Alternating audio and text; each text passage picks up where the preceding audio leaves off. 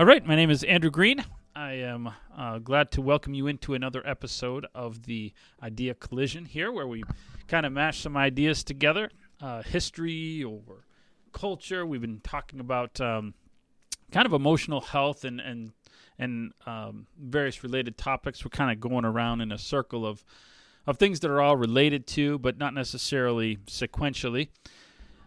So if you've been here with us before, then you kind of know how I set this up. But for someone who might be joining, I will kind of explain it really for the just so you kind of get a feel of how the podcast works. I like to have, say, an idea or two, of just a general kind of philosophical sort of a thought.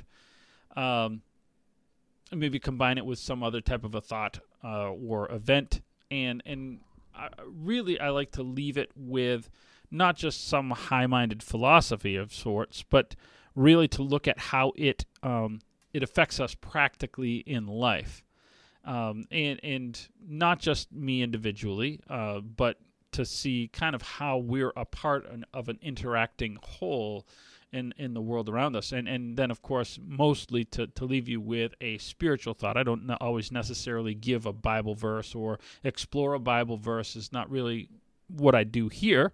I do that in other settings. I'm a minister.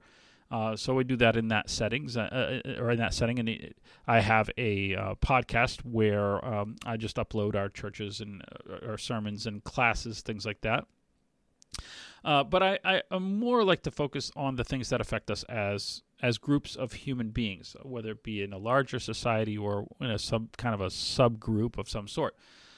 You may not, therefore, personally feel everything, because even within a society as a whole, or we talk about generations a lot, there are exceptions. Not everybody identifies, not everybody that's, 70 right now identifies with the baby boomer generation or what have you. But I do try to make it broad enough that people kind of either they've experienced these things or they understand it from a perspective of observing the culture around them. And so you are fairly well linked to other people one way or the other. Speaking of links, I tend to post links at the end of things that I think are beneficial, whether it be through our church or through ministries that I'm a part of outside of church. So do feel free to take advantage of those, and always share and subscribe, or encourage others to subscribe. I hope this benefits you in some way. That's the purpose of this, is to leave you with something valuable. So I want to try to discussing some things. My family's getting ready to leave for spring break. If you are leaving for spring break, then I don't want to see you on my crash dash on my Instagram or whatever that's called. So one of the things you can do is, if you like to watch this, you can. One of those links is to ways to listen to the audio. Download it and listen to that. So I'm stuck here and doing various things, and one of them is recording this podcast, which I actually enjoy doing. It's not a chore for me. So if you do listen, and every once in a while I do refer to a graphic or sometimes post a video that relates. So that link is there as well. All right, the housekeeping is over. I want to get into something. Today is going to border. I try to avoid this typically, but it's going to border on something controversial. I don't really like to do that a lot. But sometimes things that are on the border of controversial really illustrate a point well that I'm trying to make, and this one does. I try to do so with humor if I do, and I try to do it fairly even-handed when possible. So I'm not a person who just brings up stuff for controversy's sake. I don't like those kind of podcasts. They annoy me even when I agree with the point that's being made. So I'm not trying to stir the pot just to get reaction. Do understand that. We've been talking about the emotional effects of decisions that are made, and primarily where we've been focusing on is when a person makes rules, these rigid rules that they have because of events in their past, and then obviously if a generation has these rules, or similar events, they're likely to make as a generation new rules that damage themselves and end up hurting a new generation. We've talked about how that can even end up, the new rule that was made to avoid something can end up affecting people worse than the original harm that made the rule in the first place. Well, today I want to talk about another source of these, and I want to refer to some past events, recent past events, to illustrate this. And that is to illustrate how our identity, that's a word we hear a lot. If you hear that word and what's going on, he's going to talk about identity. That's not what I mean when I say identity. How I view myself is a lot of what shapes the decisions I make, how I define myself, and my view of who I am. So that makes my policies. And we have so many different types of things that we have that determine who our identity is. We'll get into some of those. I want to look at something that happened as an event, and it kind of illustrates this. I don't know if you've ever been in all of us have been in a situation. It varies where you're at when this happens, but usually some sort of public place. You're coming out of a store, someone's coming in a store, and you both kind of accidentally line up, and then you do this thing where you do this dance, right? Like we both go this way, and then we're both going to go that way, and we kind of try to figure out how we're going to get past this other person. Is you're in this synchronized thing, and you somehow, one of you has to say, listen, I'm going that way, and you point to where you're going, and then they're okay to go the other way. Okay, we managed to get past that. If we go back to, say, late summer, early fall, we were kind of got into this situation where we saw this. Actually, it was more, I would say, fall and then into the winter technically, but the events for it set up in summer. And if you go back and think about, and I really don't want to trigger anybody, I don't even like the word trigger, it's triggering, but this event happened. And if you go back in the evenings, I remember listening to news, and I consumed a lot of news. I consume a lot less news now than I did at that point. But I remember, you would see updates. You wanted to know what was going on in the world, and news was one of our ways to stay in tune with stuff, and we all felt a part of what was happening in the world at that time. And typically what was happening for a while there, every evening, or mostly every evening, we were getting updates on the health situation that we were in, and Donald Trump he was the president at the time, and he would say something, and standing next to him was Dr. Fauci. On the other side was Dr. Birx, or maybe they would give some updates, and he was standing there, and the discussion was of a vaccine that was coming. I know you hear vaccine, it is, but just bear with me. We're not going to talk about the vaccine. That's not what this is about. This just serves as an illustration of identity and how we make policies for ourselves. And so I remember a similar event to what I saw then, just to pause it there. I remember I was driving, so I was listening at the time to a Super Bowl with, I think it was Dallas and Buffalo, I want to say. It was like in 92 or 91. No, it wasn't 91. I know that. It was, I think, in 92. And I remember, Dallas was blowing Buffalo out of the water at the time. And it was towards the end of the game, and here we were headed for another touchdown, and the Dallas player was showboating a little bit on the way to what he thought was going to be spiking the football. And out of nowhere, from across across the field, comes this Buffalo defensive player who he was going to lose. He was on the verge of losing. There was no chance that they were going to come back. But he took it as a personal affront, and he got to the Dallas player and forced a fumble, and that guy didn't get to celebrate. It kind of ruined his personal moment of glory.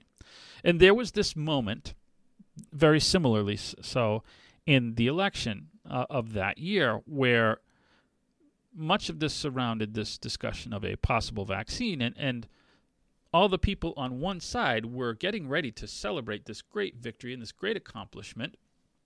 It kind of reminded me of that, and something happened on the way to, the second or the first Tuesday after the first Monday in November, and all of a sudden people didn't get to celebrate that victory that they thought was coming for the election.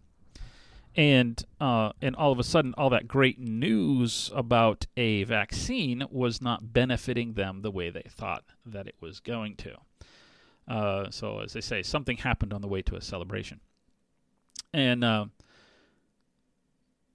want to take you back to the viewpoint of the other side, because at the time, they thought that this was an unprecedented thing. The vaccine, every time, if you turned on like a daytime talk show or evening, cable news network or something like that, certain groups, and who they were, thought that at the time in the spring, summer, and then early fall, that coming vaccine was the greatest thing since the invention of the wheel. And then the election happened. Now, leading up to that point, the other side of the aisle, politically, socially, whatever, they were very skeptical of the vaccine. It was almost like Donald Trump was, in the back room of the Oval Office with a witch's cauldron, mixing up the vaccine. It was like a eyebrow of Sean Hannity, cigar ash from Rush Limbaugh, and making this evil potion, and so they were very, very, very skeptical, and so there were two very opposite sides leading up to the election. Then the election happened. Now, different people were going to get credit for things. And so now you have this dance that took place where two sides realized that they wanted to be on the other side of the issue. And so it was like, how are we going to get there? I'm going to have to kind of somehow skirt you without touching you because you're like a leper to me. And then you can have this area, and then we'll have the other side of the aisle, and we'll be okay. And in the meantime, we're getting really dangerously close to each other, and it was really this awkward 3 or 4 weeks. But in a span of 3 to 4 weeks, I don't remember who shifted first. Someone pointed, I'm going there. Okay, and then I'm going there. And we'll hold the opposite view, and I'll be what you were 3 weeks ago. So I don't remember who it was that went first.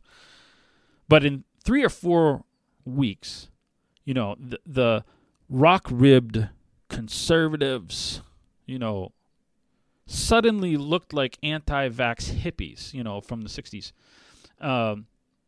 And, whereas they had just thought that this vaccine was the greatest achievement of our lifetimes, now, all of a sudden, they couldn't have anything to do with it. On the other hand, the other side of the aisle suddenly found themselves with these conservatives invading their airspace. And so that was highly uncomfortable. So now without Trump in the picture, it was safe for that group to become very friendly with Dr. Fauci and Dr. Birx, Dr. Fauci especially. And so now they were safe. All of a sudden, he became a national hero, which he was not prior to, because he was connected to a certain person. And all of a sudden, people who were very, very skeptical, and I know them, you probably know them, were very skeptical of the vaccine, now didn't have enough arms for all the places that they wanted to put all these needles. Right? Why? Well, how did it happen? Okay, we're going to end the vaccine talk. If you're nervous now, I tried to be even-handed, right? Because both sides were silly. How did two groups find? I don't care what you think about that issue. The fact is that two sides switched overnight. If you're on one side and you think it was the greatest thing, then there was a moment in time where you did not think it was the greatest thing.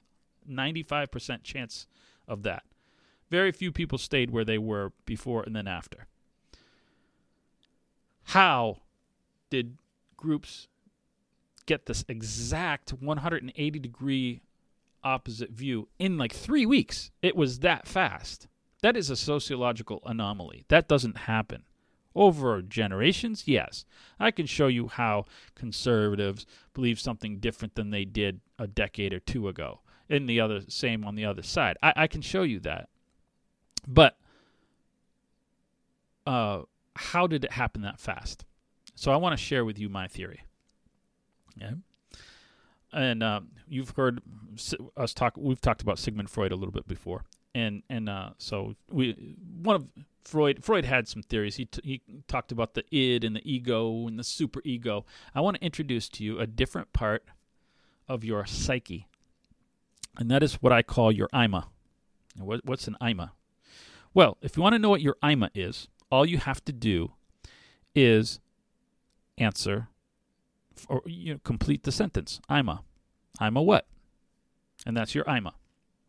And this is a determining factor, right? It's your identity.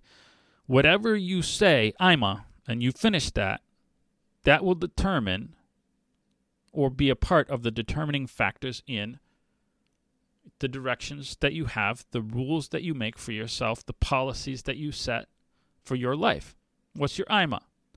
Your IMA can be anything, but your identity will determine your direction, right? It can be lots of stuff.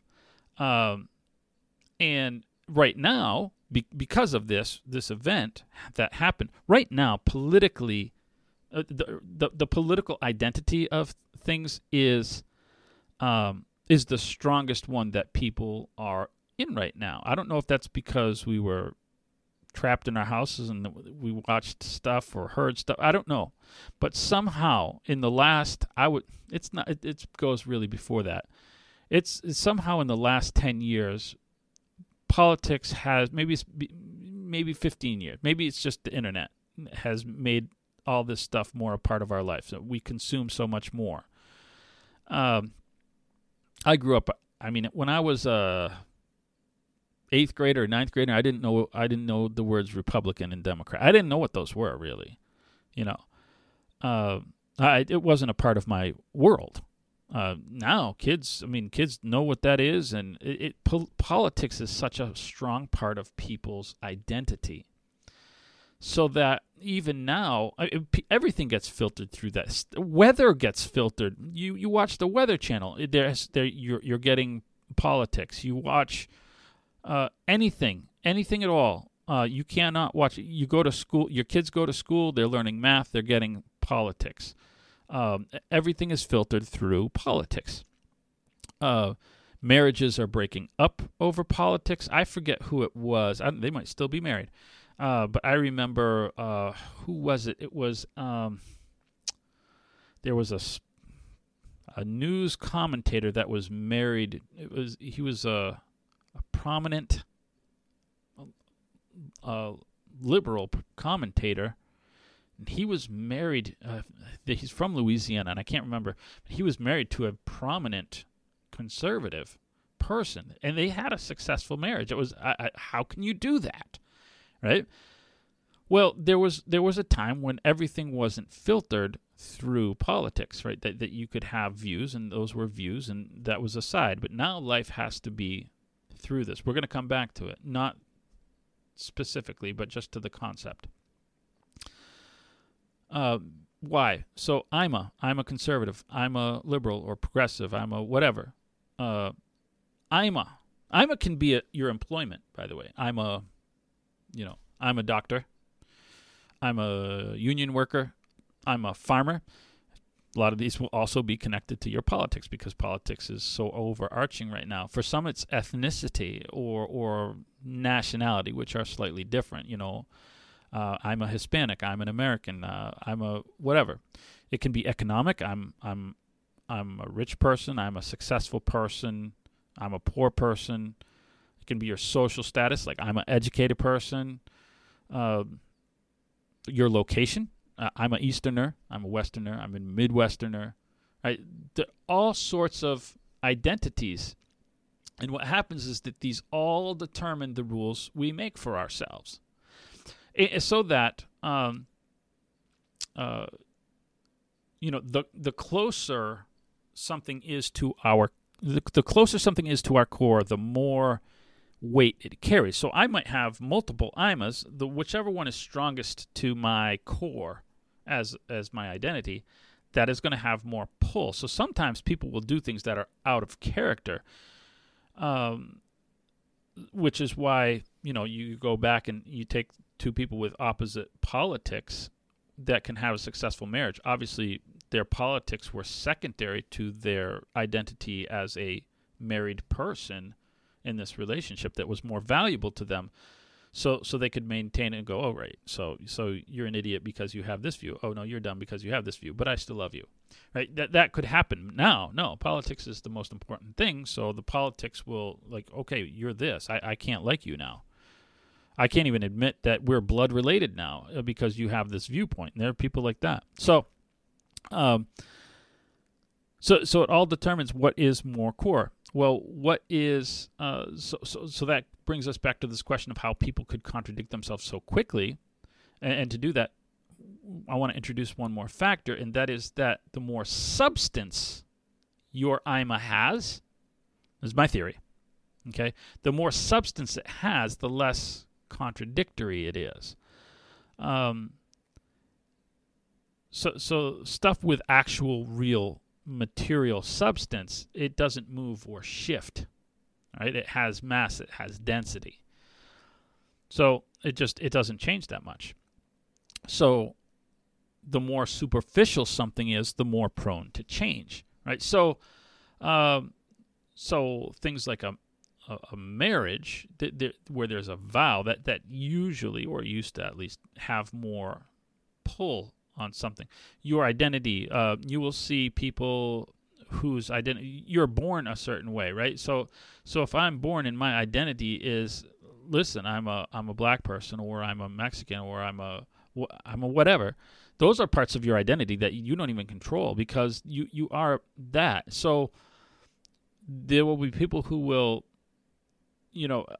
contradict what people think. Why would you have that view? But because that's a part of their identity. That's much more closer to the core. So they might act out of character what you think they should do because they have something that's of more substance than something else. So I thought here's a ethnicity and but you have this other thing that's important to you, your job or whatever that's important to you, but you might act out of character because why? Because your ethnicity defines you more so, and so you will do things that are maybe not in line with what most people of that career are doing because you have something stronger. So it's got more substance. Well, so why did people shift a political view? Well, because the political realm has almost no substance to it. And this is interesting. Politics, while it's one of the most important identities to people today, has the least substance of virtually anything. You think about it, like policy, a nation's policy is so changeable. There's no weight to it. It is constantly changing. People have constant new opinions. There's new things being theorized all the time. so that people are basing their life on something with zero substance, pretty close to zero substance. And so they contradict themselves. And you can see it shift. As I said, you can go back years and years and see how people believe, political parties believe in something so opposite. So much so that the entire map of our electoral system is flipped from where it was. You think about the areas that got Abraham Lincoln elected. It was the Northeast. The Northeast got a Republican elected. You couldn't do that today. That would not be a winning policy. What? Because things change. Right? It's politics. It is subject to change. It has no density, no mass at all. Well, it's just completely superficial. And so if we're going to have an identity that forms my personal policies, forget about national policies, just personal, this is the direction I want to go with my life.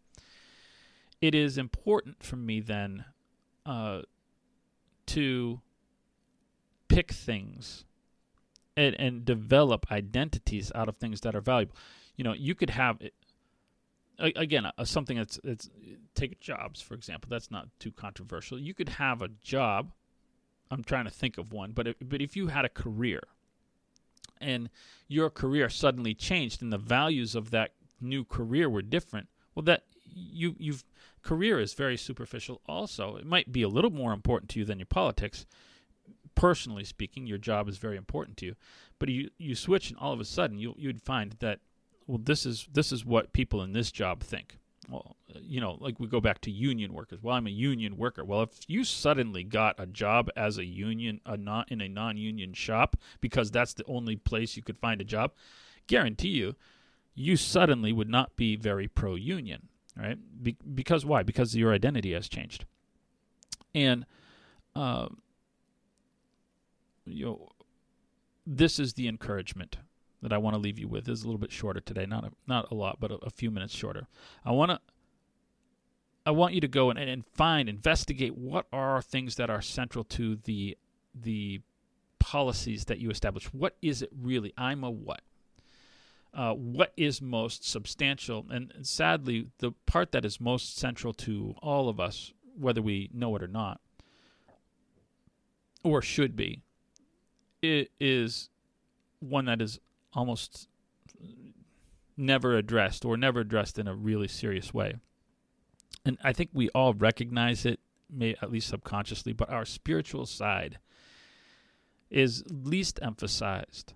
We're all so busy pursuing careers and education and making sure we know what everybody else thinks politically and sociologically and all these other areas. These are all so important. We have to, if you believe, what do you believe about this? And everything we have to know the filter on what we think about this within a political field.